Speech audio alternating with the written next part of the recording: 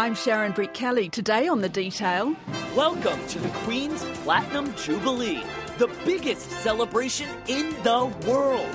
It's the kind of week when the country will be eating lots of cake.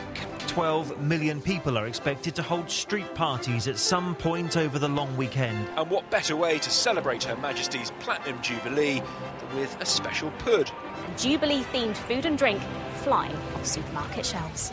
A palace party, special puds, a pop-up corgi cafe and lots of cake. This cake, when baked, will serve 750 people on Sunday, including Prince Charles and Camilla. It's all go in the UK this weekend and everyone's invited. To a once-in-a-lifetime celebration, Her Majesty the Queen's Platinum Jubilee.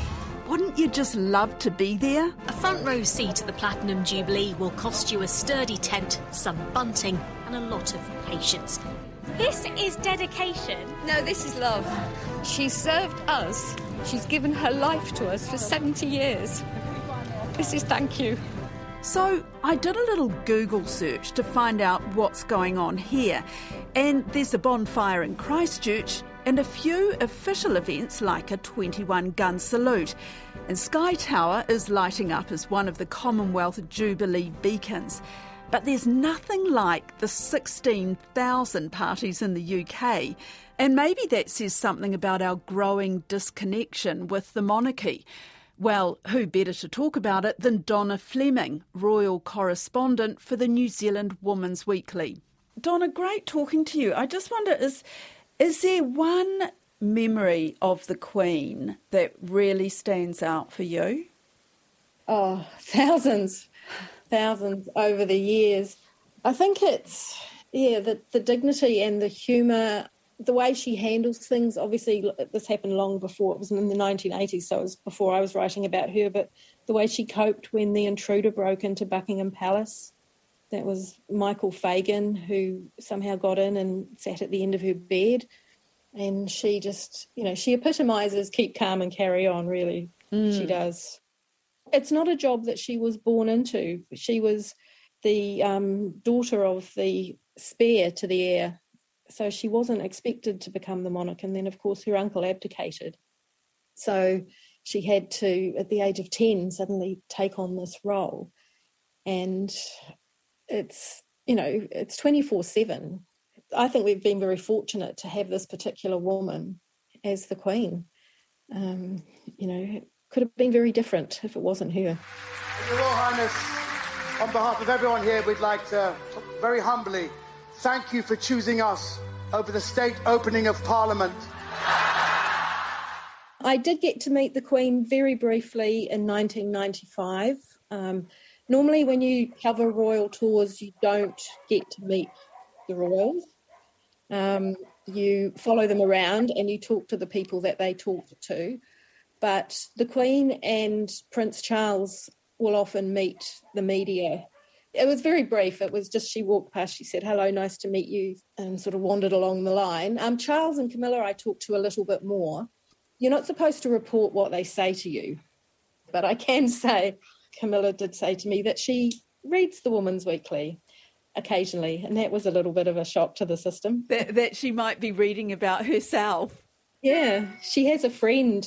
Charles has a former staff member who lives in New Zealand, and apparently his wife sends copies of the magazine to Camilla when she's in it. You wouldn't think that they would really care. You wouldn't think so, but apparently they do. And also there's a British journalist called Arthur Edwards who is a photographer for The Sun, and he has followed the royals for many, many years. They will do what he says. When he's on tour with them, he'll tell Camilla to go and stand somewhere and she'll do it. So I interviewed him for a story about his long career, and I sent the copy of the magazine to him after it appeared, and the next time I saw him on a visit to New Zealand, he said, thank you again for sending me that magazine. He said, I gave it to Camilla. I said, great, thanks, Arthur, because there were pages and pages about their visit. So he said, yeah, she read it. She seemed to like it. I think that is what you need to bear in mind, is that they are real people. Do you think the Queen reads stories about her? I think she probably has better things to do with her time. I'm sure she has staff who would update her on what's being said if there's anything that they feel is of particular interest, but I can't imagine her sitting there at Windsor Castle with her feet up reading the Woman's Weekly. When you say, you don't forget they're real people, but the reason why they're in Women's Weekly and all these other magazines is that their lives are so different to ours. They are, yes. It's kind of the real-life fairy tale, I think, and there's a fascination with people who have different lives, who have extraordinary lives, and they certainly do. You call it a fairy tale. Do you think it is still a fairy tale? I think it's possibly a fairy tale that sometimes turns out to be more Grimm Brothers than Cinderella's. Recently, her family have again caused the most difficulties, and it does appear to have affected recent polling, with 41% of 18 to 24-year-olds now saying that Britain should have an elected head of state. It's not all happy endings and nice, lovely stuff that, despite all this privilege and wealth, it's not always a particularly easy life. And what's your feeling about how New Zealanders feel about them now? You talk about the privilege, especially in the world that we're in at the moment. Do you think that they still have a strong following here? Well, to be honest, I do see a strong following here because of the Women's Weekly, because a lot of our readers are huge royal fans, so they do give us a lot of positive feedback about seeing them. But I also know from personal experience that there are a lot of people out there who just don't care, and they wonder what relevance the royals have to New Zealanders today. And yeah, I can see that. And there are people in the UK who are the same. I have family there who feel that way. But I think they will continue to be relevant. The Queen's been amazing. She's just been incredible. The service, the things she's done over 70 years are pretty phenomenal. But I think they will continue to be relevant just because the next generation will have Charles, obviously, but then after that, I think William and Kate have done so much to win people over and to show that they are going to be very hands-on. They support amazing causes. They really do a lot of work. And I think this is what a lot of people don't realise is they think, what's the point of the royals? But I think one of the main things they do is they shine a light on some really important causes and they get people to pay attention. And, look at Diana. Because of her, because of what she did, she made huge changes to the way people viewed AIDS and AIDS patients. She also did a lot of work with homelessness and with landmines. Ma'am, a government minister at home has said you're a loose cannon by supporting this campaign. Do you have any reaction to that? Virginia, I'm only trying to highlight a problem that's going on all around the world. That's all. I don't think there's any disquiet at all. We're very happy that the princess has come here. And she was really able to change people's views just by paying attention, going along, being photographed, talking about it. And I think William and Kate are going to be able to do the same thing with issues like mental health. It's a common thread, wasn't it? Mental health sort of seemed to run between all the different areas that we were working in. So whether it's homelessness and the military with yourself and addiction with me and bereavement, there's this sort of underlying thread, wasn't there, of mental health. The trouble is that their good works have been overshadowed by these other stories. It is a shame, and people, it's just the way we are today. Look at how popular reality TV is. People just want to know what's going on behind the scenes. They do want the gossip, perhaps, or the less worthy details of what they get up to, which is a shame, although it does attract a lot of attention. Sells magazines. It sells magazines, yeah. But when you talk about mental health, so both Prince William and Prince Harry have spoken out about their own mental health issues, a lot of it to do with losing their mum at such a young age. Both of us have always been open to each other, saying, we've never really talked about it. We've never really talked about losing a mum at such a young age. And when you speak to other people's families and little kids and stuff, you think, wow, I don't want them to have to go through the same thing. So you want to, with a little bit of experience, you want to help as much as you can. And I think it was really a good thing to help encourage men to speak out about what they're going through. So that does have more impact than them simply turning up to a charity and shaking people's hands. And so it's kind of stuff like that that does make an impact. Yeah. What sort of impact has the Queen made? I think it's just her dedication to service, and, you know, she doesn't have a huge impact on people's daily lives that we see. I mean, part of her job is doing things like signing laws into being. But I think the fact that she just, you know, has gone on and on and on working, she's faced some tough times, especially with things that have happened in her family with her children, but she's remained very stable and steady. What about your own coverage of the Queen? Has that changed over the years that you've been doing the work? Not really. I think there's always been a huge amount of respect for the Queen in the Women's Weekly. We've never, not that I can remember, ever really done harsh stories, although back in the late 90s, around the time that Diana died, you know, a lot of people were really upset about the Queen's reaction to Diana's death, the fact that she didn't show any emotion really, and there was a lot of knocking of the Queen and the royal family, and we did report on that.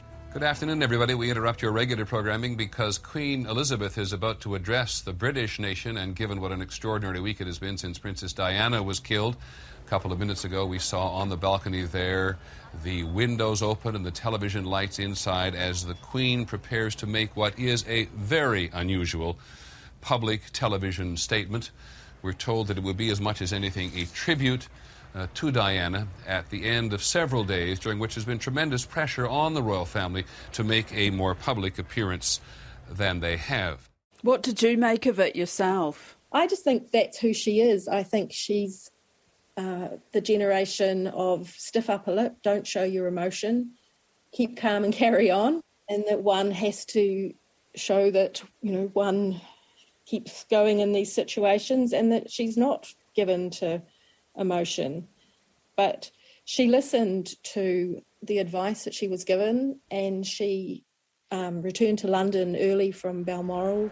Since last Sunday's dreadful news, we have seen throughout Britain and around the world an overwhelming expression of sadness at Diana's death. So she did take on board people's feelings and, you know, allow herself to be seen as a little bit more emotional, I guess. It is not easy to express a sense of loss, since the initial shock is often succeeded by a mixture of other feelings: disbelief, incomprehension, anger, and concern for those who remain. What do you know about the Queen's daily life that maybe, you know, the rest of us don't? I don't think there is anything I know about the Queen's daily life that the rest of us don't, because if I know anything, I write it in the Women's Weekly. So I don't I'm not keeping any secrets to myself. She is just incredibly dedicated to service. She, every day, except for, I think, Christmas Day and is it Good Friday, I'm not 100% sure, she has to read her red boxes, which are sent to her from Parliament. So it's details about what's going on. It's about laws that she's going to have to sign. It's keeping up with everything. She meets up with the Prime Minister once a week, has done since 1952 when she became Queen and Winston Churchill was her Prime Minister. So she does have those sort of routines, and things come out occasionally when we hear about TV programs that she likes to watch. But yeah, those little snippets are quite treasured because we don't hear a huge amount of her private life.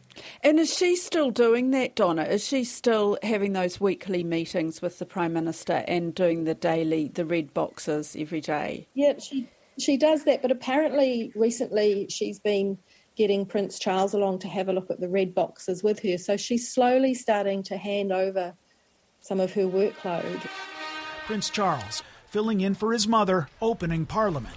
Her Majesty's government's priority is to grow and strengthen the economy and help ease the cost of living for families. The prince did not sit on his mother's throne or wear the crown. The Queen remains the sovereign. What about things like her friends? Do you know who her close friends are? Well, a lot of her close friends, she used to be very close to her cousin, a woman called Margaret Rhodes, who sadly died a few years ago. This is the problem when you get to 96. A lot of your friends who have been there with you the whole way through, aren't there anymore. She's outliving them all. She's very close to her dresser, a woman called Angela Kelly, who makes a lot of her clothes, not all of them, but makes a lot of them, and then helps her with her outfits, helps her to match hats to coats and so forth.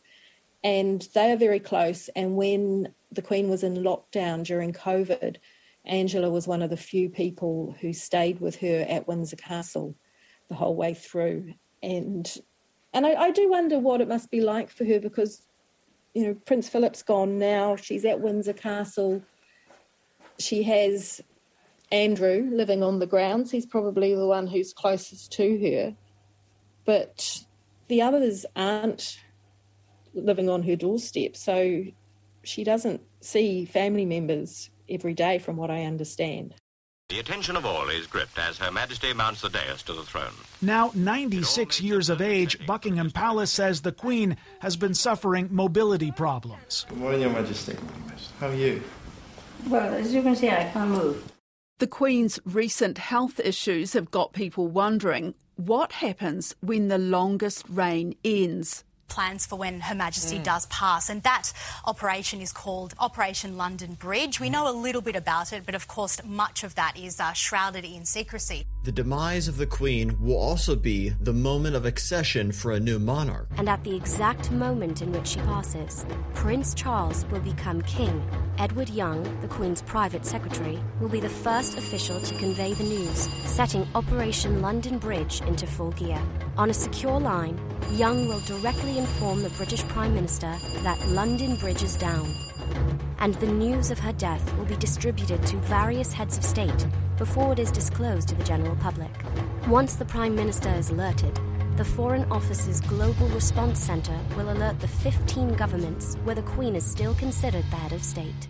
This will be the beginning of 10 days of sorrow and spectacle, which are officially numbered as D-Day, D+1, D+2, and so on until D+9. And that's just the beginning. Of course, dignitaries will be arriving from around the world for her funeral at Westminster Abbey. For a lot of people, they won't have seen anything like this. And it's a huge deal because when you think about it, her name, not so much here, but in the UK, her name, ER2 is on post boxes, telephone boxes, stamps.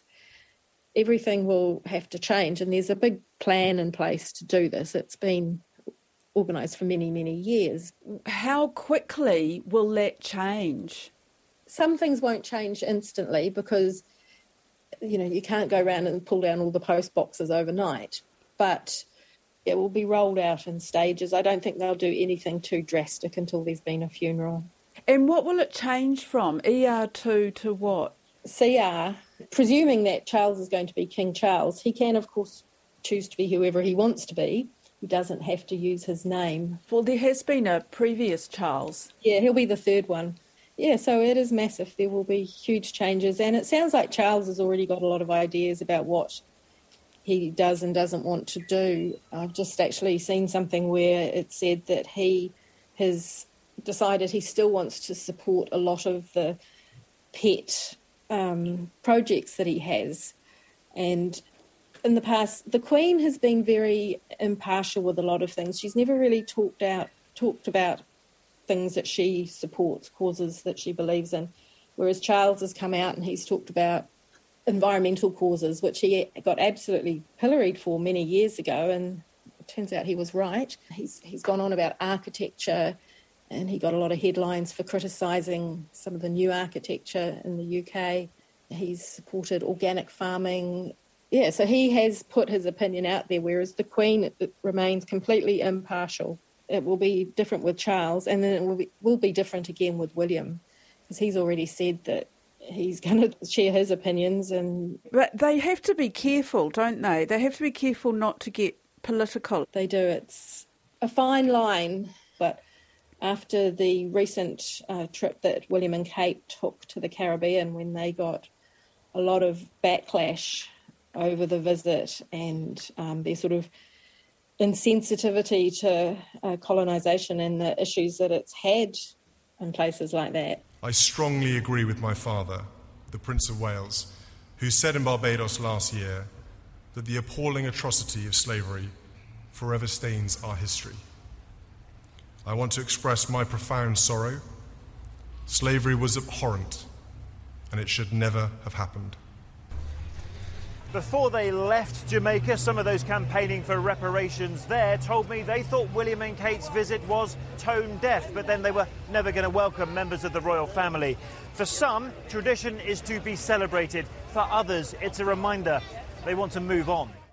And William went back and had meetings with his staff and his advisors and said, well, you know, we need to talk out about these things, and also, you know, we need to do things a little bit differently in the future. They've always had a policy in the royal family of never complain, never explain. You know, in generations gone by, they've never explained why they've done things a certain way, but that's slowly changing. And apparently, according to the sources we have, William has said in the future they will explain, they will talk out a bit more. So that'll be really interesting to see. It is tough because it will, in a way, remove a little bit of the mystique, and people will think, well, you know, what right do they have to talk out about these things? But also, when they don't say anything, you know, often silence is seen as being complicit. The whole issue of colonisation, I'm thinking, that's also a big issue here. So I'm wondering how future generations will regard them. Yeah, a lot of people look at them and think, well, what do you actually do? What is your relevance? And there will definitely be the discussion one day about New Zealand moving away from having the Queen or whoever's in charge as our head of state. I think that's definitely coming. Do you think it's coming as soon as the Queen dies? That's an interesting one, because in the past I would have said yes. I would have said, okay, as soon as she dies, that's it. People will say, right, we don't want we don't want a monarchy anymore. But I think the fact that people know William is coming up will make them think, hang on a second, you know, maybe is it still going to be worth it, because he will do things differently. But it will be the end of an era, and I'm sure that it will be the catalyst for quite a few shake-ups, really, around the Commonwealth.